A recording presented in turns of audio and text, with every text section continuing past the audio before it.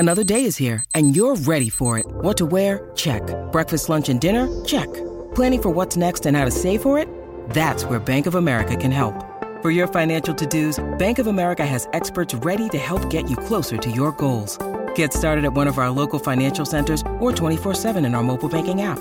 Find a location near you at bankofamerica.com/talktous. What would you like the power to do?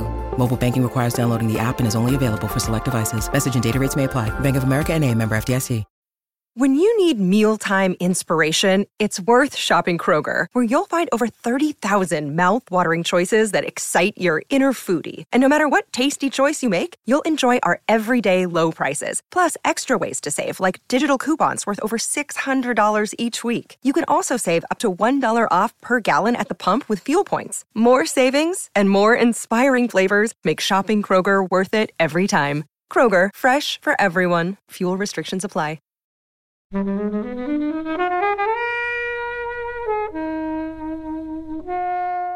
think I was slightly lukewarm on it the first time I saw it, but the more I've watched it, I think it's one of my favourites. I love it.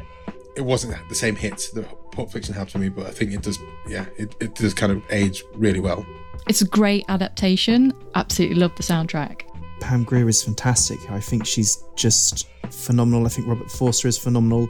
It also feels like the other characters are fully formed in a way that maybe they're not in something like Pulp Fiction. And I say this, Pulp Fiction at one point was my favourite film of all time. Like, I adored it as a teenager, and I would gladly go off and watch it again. But there's something here about the three-dimensionality of everyone that I really like.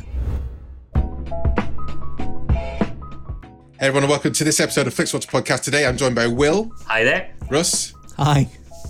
Helen. Hello. And we're going to be talking about Jackie Brown.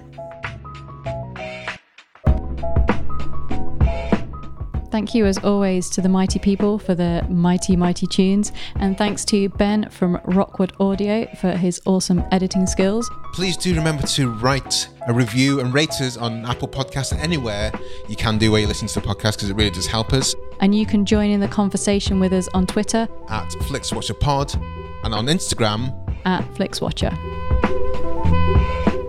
Hello film fans, welcome to FlixWatcher Podcast. Joining us today we have Russ and Will. Over to you, Will, to say hello and tell the listeners a little bit more about who you are and what you do, please.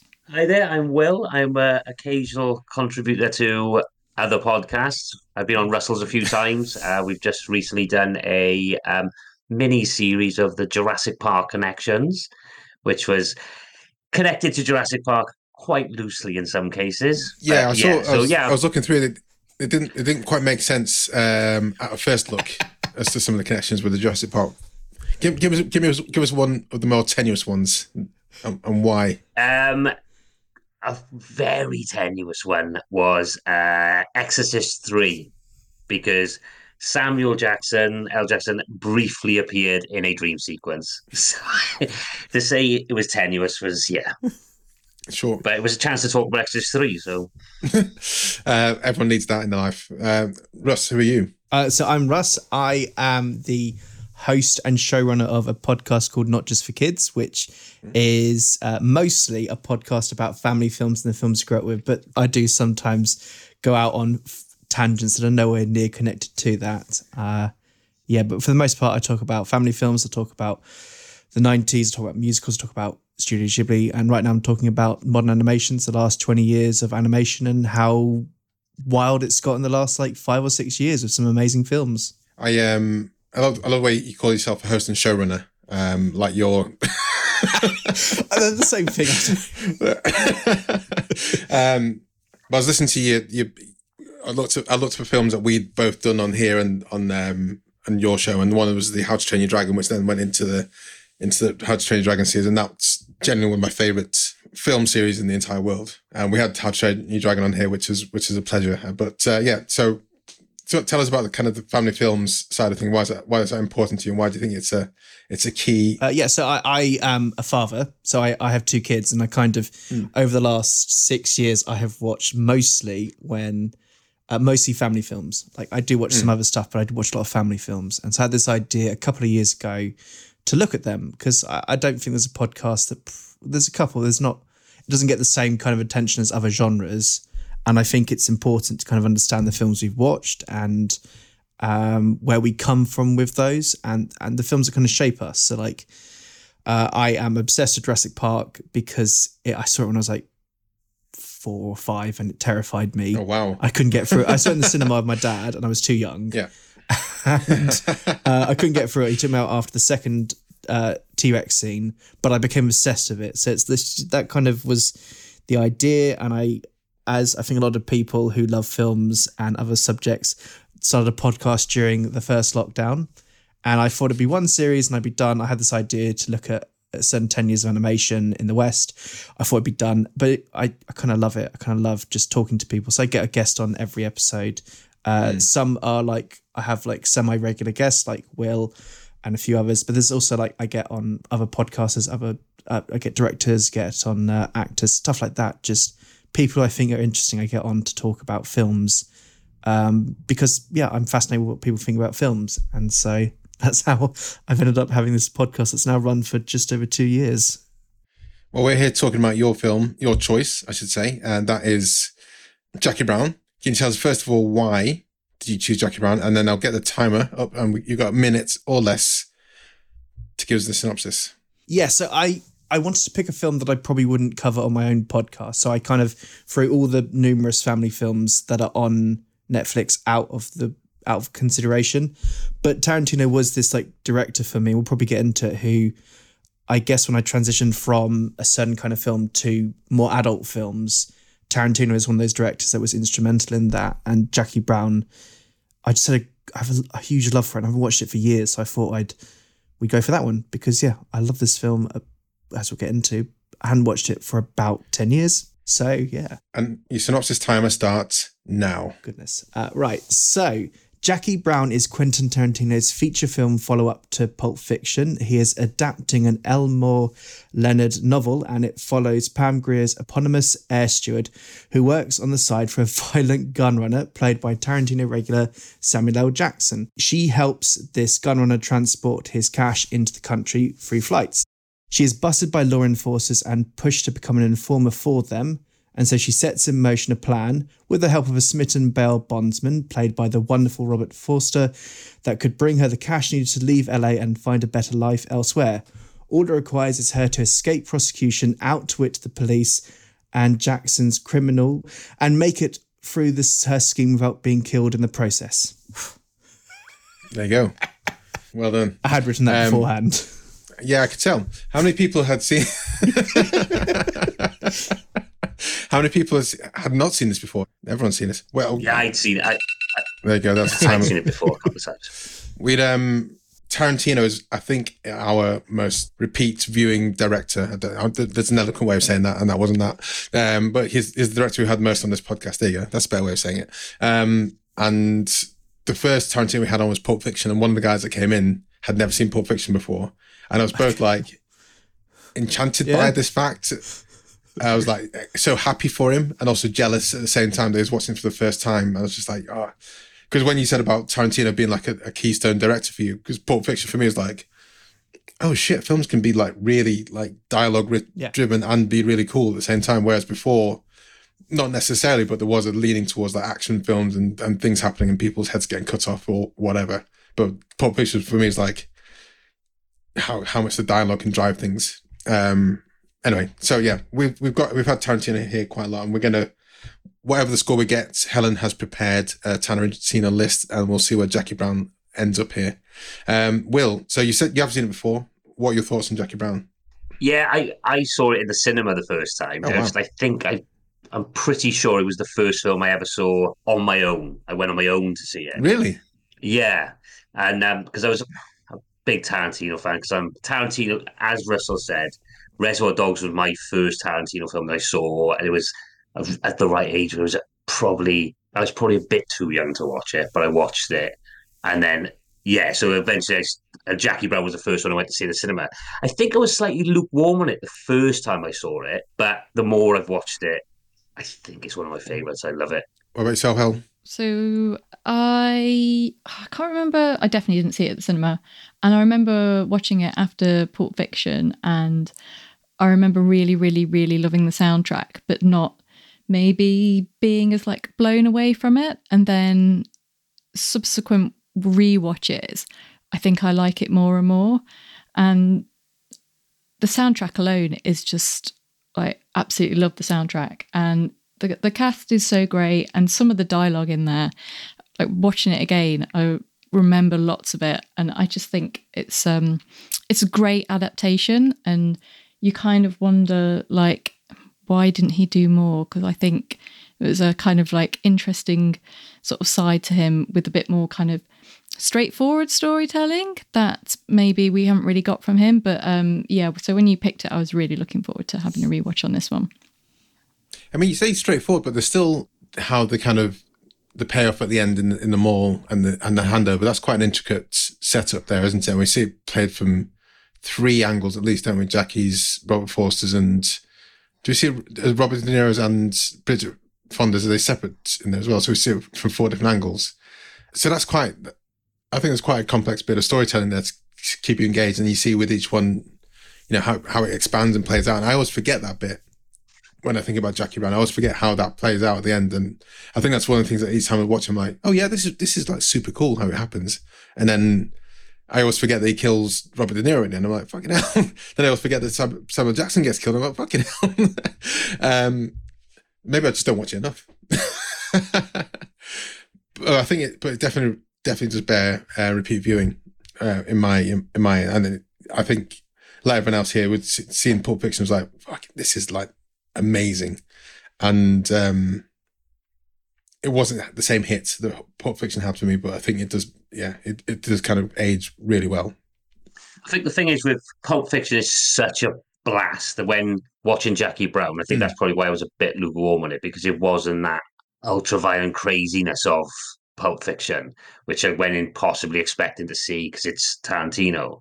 But I think, yeah, as watching it more and more, you realise it is one of his more linear films, but it's, yeah, like I say, it's becoming one of my favourites because it is, although it's long, it takes its time, but there's not a moment wasted, I don't think.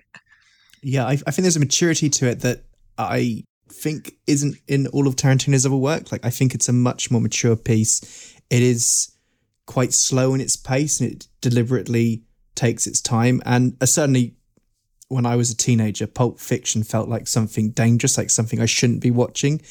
And then I watched Jackie Brown afterwards and it felt had less of that like taboo feel to it, because there's not that much shocking about Jackie Brown. There's no need for those kind of like moments in some Tarantinos which are there to shock, like the Gimp in Pulp Fiction or the ear moment in Reservoir Dogs. But yeah, certainly Jackie Brown feels like there's some interesting stuff in it that we can unpack on rewatching you.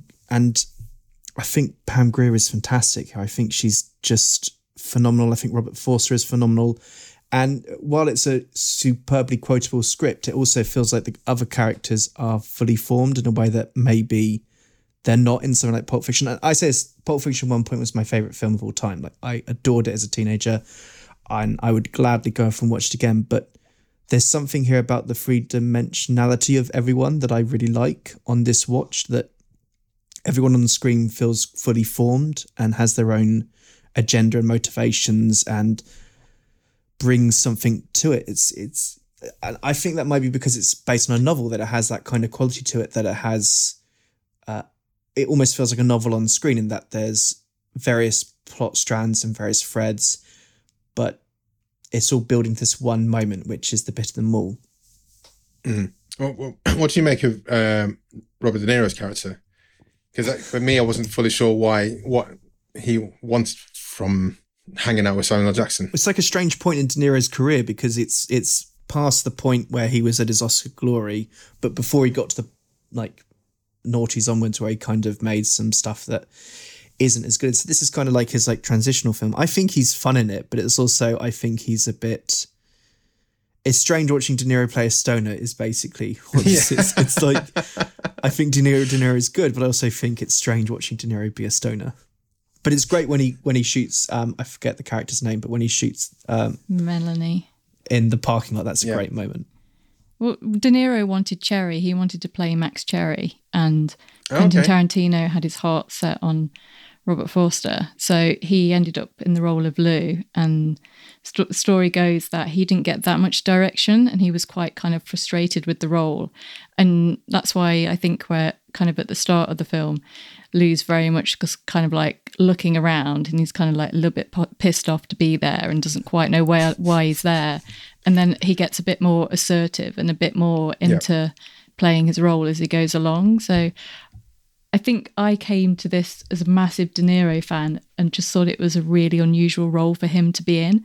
I think mainly because he was a little bit of a side character, and also just was kind of like this real idiot, really. I mean, Lou's not very intelligent and he clearly has anger issues, and he's just kind of like a bit of a bum. And I'm like, I'm used to De Niro being like the main guy and kind of like having the balls and stuff and putting things in motion. And here he's playing just kind of like, just like a nobody, really. He's been in jail. He's now out. He's just hanging around, smoking weed, being yelled at by Melanie. Can't remember where he parks his car. He's all sweaty, wearing bad clothes. Fun times. Because that when he kills Melanie, that was like not as visceral as Tarantino's used to show, but it's still like, holy fuck, where did that come from? Yeah, I know he's pissed off with her, but it's still, like I said, a few minutes ago, I'm still surprised each time it happens. It's just not the way the tonality of the film's going up until that point. Tarantino apparently toned down the violence after the reviews of obviously Reservoir Dogs, the ear scene, and Pulp Fiction being really violent. He decided that he was still going to have those moments, but have it off screen. So it's kind of like getting away with it. And there are long stretches of this film where there's no violence at all, where it's really mostly at the beginning and the end that we get the violence. The rest of the time, it's not that violent a film. It's more about almost downtime with these people. A lot of it is like just downtime with these people, and I can see why that. So I can see why I got a slightly less warm response from critics at the time, because they're expecting the Pulp Fiction Part 3 or Reservoir. Got the way the narrative is constructed makes it exciting even when they're just having conversations, because it's out of order. But this is like, it feels confident of Tarantino to just have moments, long stretches where not much is really happening. Who was it that said they like Tarantino to have made more adaptations? Was it you, Helen?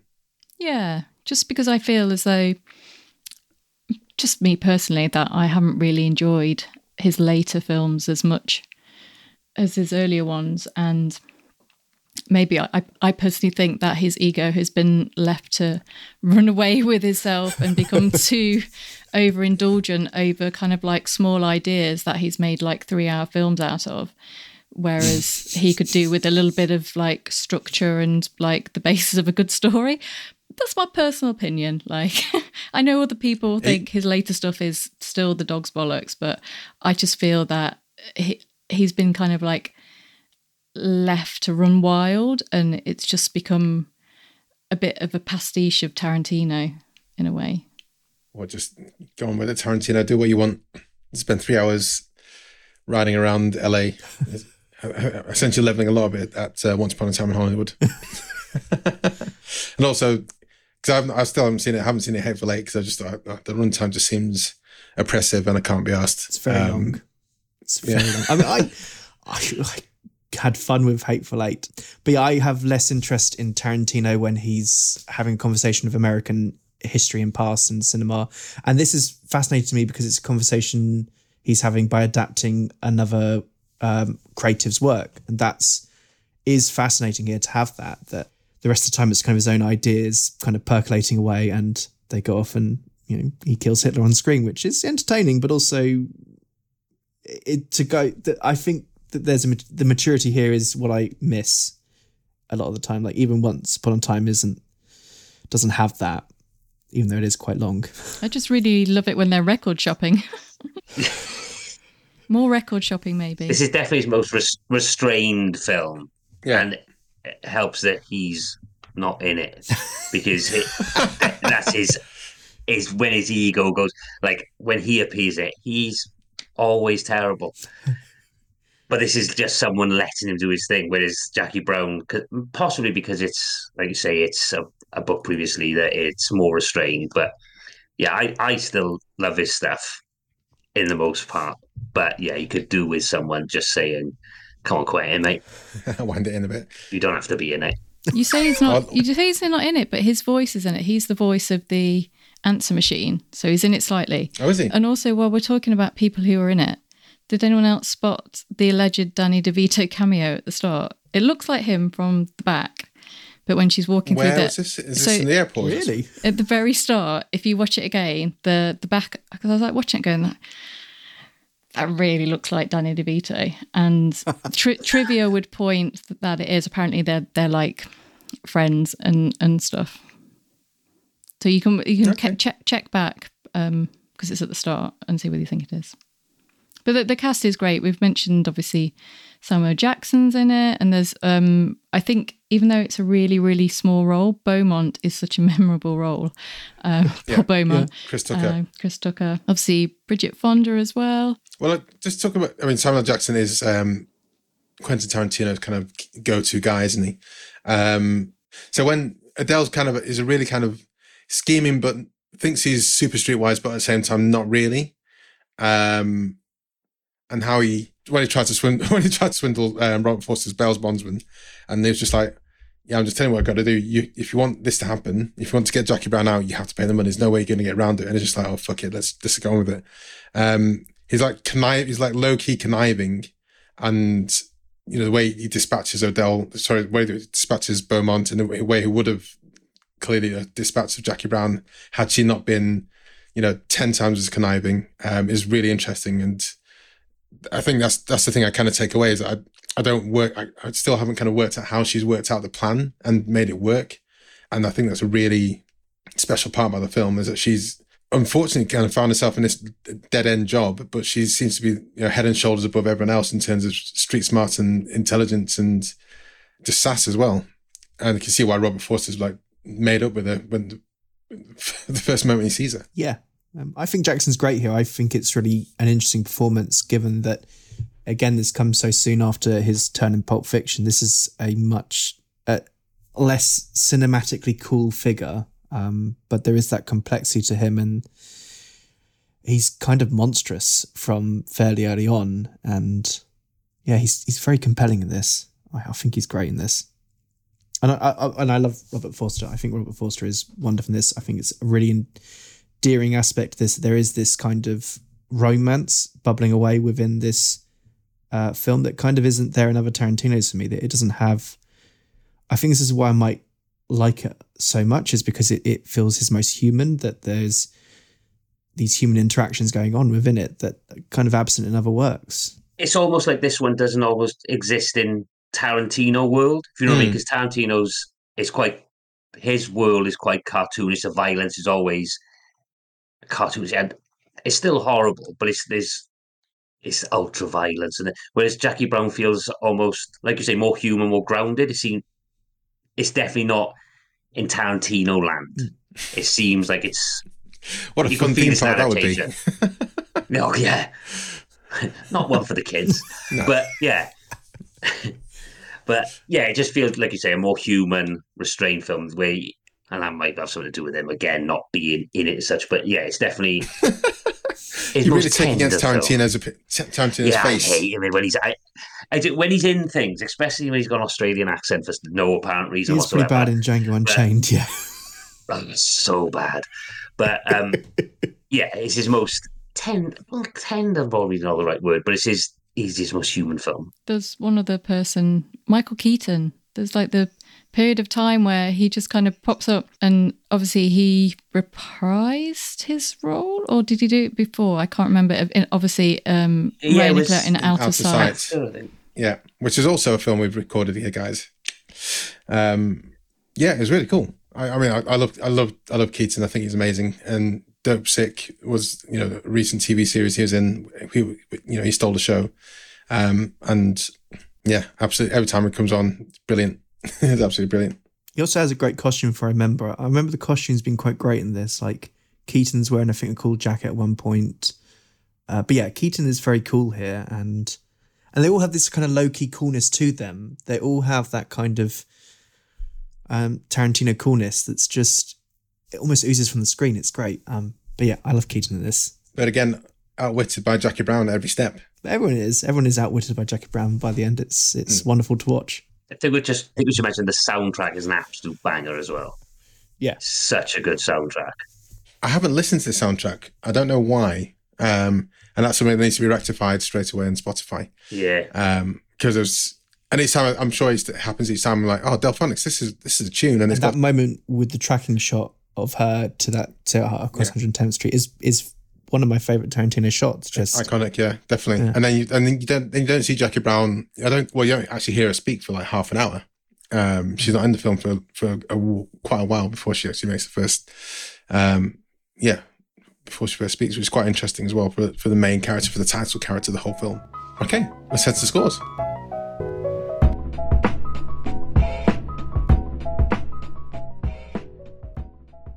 Hello, I'm Hannah Flint from The First Film Club, a film podcast series dedicated to established and emerging talent, both in front of and behind the camera, and the feature debuts that launched their careers. From the new drama Mass to the cult classic Heathers, each episode is dedicated to a film, a guest, and the behind-the-scenes stories, memories, and advice from their time on set.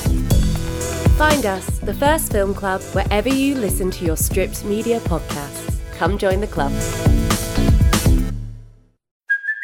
Hey, it's Kaylee Cuoco for Priceline. Ready to go to your happy place for a happy price? Well, why didn't you say so? Just download the Priceline app right now and save up to 60% on hotels. So whether it's Cousin Kevin's Kazoo Concert in Kansas City, go Kevin, or Becky's Bachelorette Bash in Bermuda, you never have to miss a trip ever again. So download the Priceline app today. Your savings are waiting. Go to your happy place for a happy price. Go to your happy price, Priceline. Welcome to the Flix Watcher scores. All of the scores are out of 5. You may have decimal places if you wish. And we will start with you, please, Russ, with your recommendability. I would give this a 4.5 because, anyway, people who recommend this to now, I think, are mature enough to watch this. I think as teenagers, we're not quite mature enough for this film, but now I think we are. And I think that I just feel like this film is great. It's really entertaining, and it's Tarantino at his most interesting. So go off and watch it. So it might be 4.5 for that. Will? Yeah, I'd go along with a 4.4 because I think it's a Tarantino film. Even if you're not a fan of Tarantino's thing, you could recommend it and say, well, try this one because it's not as Tarantino as others. So yeah, I go along with a 4. Helen? I'm going to go a bit higher. I'm going to go 4.7. I think this is a Tarantino that you can recommend to people who say they maybe aren't a fan of Tarantino because it's not really like gimmicky. It's not as violent. It's still like quite sweary. But I think it's just like, it's got more like story and vibes going on. I just really love the kind of bits where they're just like listening to cassettes, and he goes out and he buys like the little cassette because he's like heard it in her apartment. I just think those moments like that really make it. And like, I love the soundtrack, and I just think it's really interesting De Niro performance as well. So yeah, 4.7. I was really nostalgic for like record shopping when he went and bought that soundtrack. Like, I haven't done that for like years. Genuinely haven't gone to a record shop, and I used to spend all my money as a student on CDs, and I pined for that. Anyway, my score, I'm going for 4.2. I think not my favourite Tarantino. Perhaps, though, as you guys have said, one that's easier to recommend to people. It's a 15. I think it's a bit longer than it needs to be, and that probably plays into the repeat viewing score more than anything. So 4.2. Russ, repeat viewing score. I'm going to go for a 3.9 because whilst I now want to go off and watch it for the soundtrack, I haven't touched this film in maybe 10 years, and I've gone to other Tarantinos before this, and I have a less fondness for Kill Bill. I've watched Kill Bill more than this, so I don't watch this film that often, and I'm not sure when I'm going to watch it again, but I'll be glad when I do go to it again. It's that kind of film, so I'll watch it again, but I'll probably go off and listen to the soundtrack on Spotify instead. Yeah, I go with 3 because although I love it, there's other Tarantino films. If I was flicking through the telly and Pulp Fiction was on even halfway through, it's one I find myself I'd end up watching. Whereas I think Jackie Brown, maybe in another 5 years, I could watch it again, but I wouldn't necessarily seek it out again if it's not my most watched Tarantino. So yeah, 3. Helen. Yeah, a 3.5. I really enjoyed this rewatch, but its length, 2 hours 34, makes it a hard one to just kind of think, yeah, I'm going to rewatch that one regularly. So what was that, sorry? What was your score? 3.5. Yeah, its length was a bit of a challenge this time, and just because time-wise. And I think this is the first time I've done the thing where you can watch a film faster on Netflix. I was like, should I try it? I went to 1.5 for like 2 minutes. I was like, no, I can't do this. It's dumb. But I thought it, and I acted on it. So it shows there was something there that didn't need to, I just felt the weight of the time on me. I will watch it again. I think it's important watching, not so frequently, not so often, but I think I'll savor each time I do. So 4. Small screen score, Russ. I'm going to go quite high because I've only ever seen this on the small screen. I've never seen it in cinema. So I'm going to 4.8. A lot of the time it feels like you're watching a couple of episodes of a TV show. Like it has that kind of pace and feel of some TV. It'd be really good TV if it was like this. So I think it's like perfect for the small screen. Has some cinematic moments like that tracking shot early on, but unlike other Tarantino's, close up of Bridget Fonda's feet. Yeah, yeah, always the feet. So I think this is perfect for the small screen. So it's 4.8 for me for this. Will. Yeah, 4.5 because I think like as Russell said, they are the showy cinematic moments like the Chris Tucker moment. That shot is great, and as you say, that tracking shot. But as you said, it looks like it could be a TV series now with cinematic TV. But yeah, I go 4.5. Although I did see it on the big screen, I don't think it makes much difference.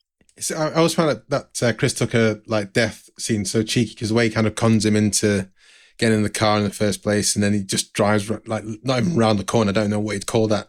How far he drives to then kill him. Such a dark, funny like sequence. But then it does look really cool the way the crane shot just like lifts up above the fence, and that's where he caps him. Helen. So this actually had came back to the cinemas probably about like a month ago, or maybe a bit less, a couple of weeks ago. Oh, really? And I just couldn't get to the cinema. There's a lot of films coming back to the cinema recently, aren't they? Well, Pam Grier came to the Ritzy Cinema and did a Q&A. And yeah, the date, I just couldn't make the date, unfortunately. So I think if I'd have gone to the cinema, that would have been like the time to go and see it. So I'm probably not going to go and see it. And I've only ever seen it on the small screen. So I'm going to say 5. I think the soundtrack makes it not quite 5, but otherwise I think it's great. I don't think it's got the moments where it's A, cinematically, and B, in terms of like crowd experience, collective experience that you'd want to experience with other people. I'd love to watch Pulp Fiction with other people. I think that'd be absolutely amazing to do so, to Prince Charles, something like that. But for this, I don't think so. So yeah, 4.8 as well. Engagement score. Russ. I'm going to go over 3 because I did watch some 2 halves, so that I did find it quite easy to pause this and come back to it a couple of days afterwards. And as much as I'd love that it's got that kind of pace to it, that it is slow, I think you could easily do this in a couple of chunks, and I don't think I need to watch it all in one sitting, so it is just a 3 for this. There's that bit of The Irishman. There was like shortly after The Irishman came out, a few people posted how you can watch it in smaller chunks, didn't they? Yeah. And like make it like a mini series rather than just make it a film. I don't think that's necessarily the case with this, but it's it's good to know the films where you can just stop, come back to it later on. Will. Yeah, I'd go with a 3 because it is it's quite languidly paced. It takes its time. So I'd go with a 3. Helen. Yeah, I mean, I'd probably say like this film is probably like 70% story and 30% vibes. Like the bit that are just vibes, you can just like, yeah, that's kind of cool. But then you do have to pay attention at the end, and you do have to listen out to like who's going to carry what bag and who's telling what. And when the the film does the different viewpoints, you have to be paying attention, because otherwise you'll be like completely lost. So I'm going to give it a 4. I was pretty much engaged, but I did do a little bit of IMDbing on the trivia, just because I kind of had seen it a little bit before. I'm going to go for a 4 as well. And I think you do have to pay attention in sections. I think there are moments where you can come almost like close your eyes and just let the dialogue wash over you. But when she's setting up the heist and also this, the scene in the mall, I think from then on you need to be like on it, because it really does kick up a few notches. And that gives us an overall score of 4.03750. Okay, so as we said before, we've had a few Tarantino films in the pod for FlixWatcher. Helen, you got the list there. Can you do us a rundown of the other films we've had and their scores, and let us know where Jackie Brown sits? This is very exciting. So at the bottom of the table with 2.88, we've got Once Upon a Time in Hollywood. Not surprising. It's too long, is it? Oh, I just didn't like that film. Which you can listen back to all these episodes if you want to. That is good plugging. Excellent. Please do. And then we have Reservoir Dogs with 3.79. And then we're all quite close. So with 3.8 is Inglourious Bastards. 3.9 is Pulp Fiction. 3.96 is Kill Bill. So that means Jackie Brown is currently the leader. Whoop, whoop. Interesting. And I was quite disappointed with Pulp Fiction's score when we recorded it. And also what happens is... wasn't it? Yeah, and I think... and also just the people in the room at the time. It's dependent on the people in the room. So guys, we did... Us two? What, for Pulp Fiction? I think we enjoyed it. I can't remember. It's a long time ago. We should listen to our own podcasts, Helen, 5 years later on. So everyone who's listening, do follow us on Twitter. We are at FlixWatcherPod. And of course, as well as talking about the films and stuff on Netflix in general, we do put a shout out before we go to record to ask for your opinion. Look out for a tweet that says something similar to this. We're reviewing Jackie Brown with at Russ Loves Movies and at Will Chich. Have you seen it? Tell us your thoughts and you score out of 5 stars for an on-air shout out on FlixWatcher. And we had a few responses. Russ, as this is your film, do you want to take us out with the first response? Cool. There's one from When One Thing Leads to Another, who said, rewatched this a couple of weeks ago, was interested if it still holds up. I remember enjoying it first time round, and I think it does. Great performances all round. Maybe we could have truncated the ending a touch, 4 out of 5. I think truncated the start and the middle. Anyway. I think the ending was fine. I thought the ending was good.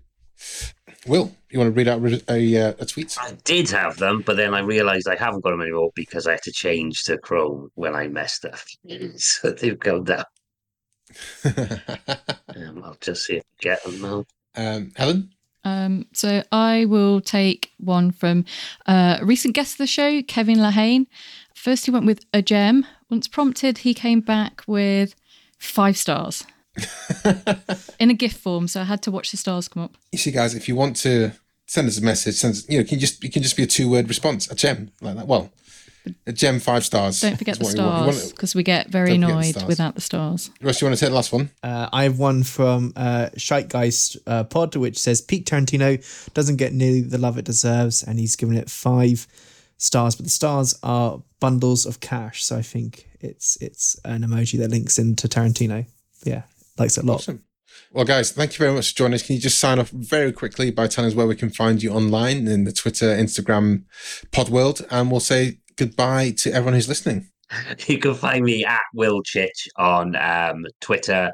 That's mainly. I do Instagram at Bill Chich, but I'm not very good at it. So Twitter mainly. Yeah, and Twitter is where you'll find me at Russ Loves Movies. That's where I post any kind of writing or podcast appearance I do. My podcast can be found in the same feed that you're finding this. Just go off and search for Not Just for Kids and subscribe and search for a film that you like, and you'll probably find a gem of an episode. Awesome. Thank you very much, guys. Thanks for coming on. Bye. Enjoyed this episode of FlixWatcher Podcast? Why not leave us a 5-star review on iTunes? You can also follow us at FlixWatcherPod on Twitter, and we're at FlixWatcher on Instagram. Thanks as always to the mighty people for their mighty, mighty tunes, and Ben from Rockwood Audio for his awesome editing skills. If you're looking to get your podcast edited as sweet as this, get in touch with Ben, and that's Rockwood, ROKK Wood Audio. Tell them FlixWatcher sent you.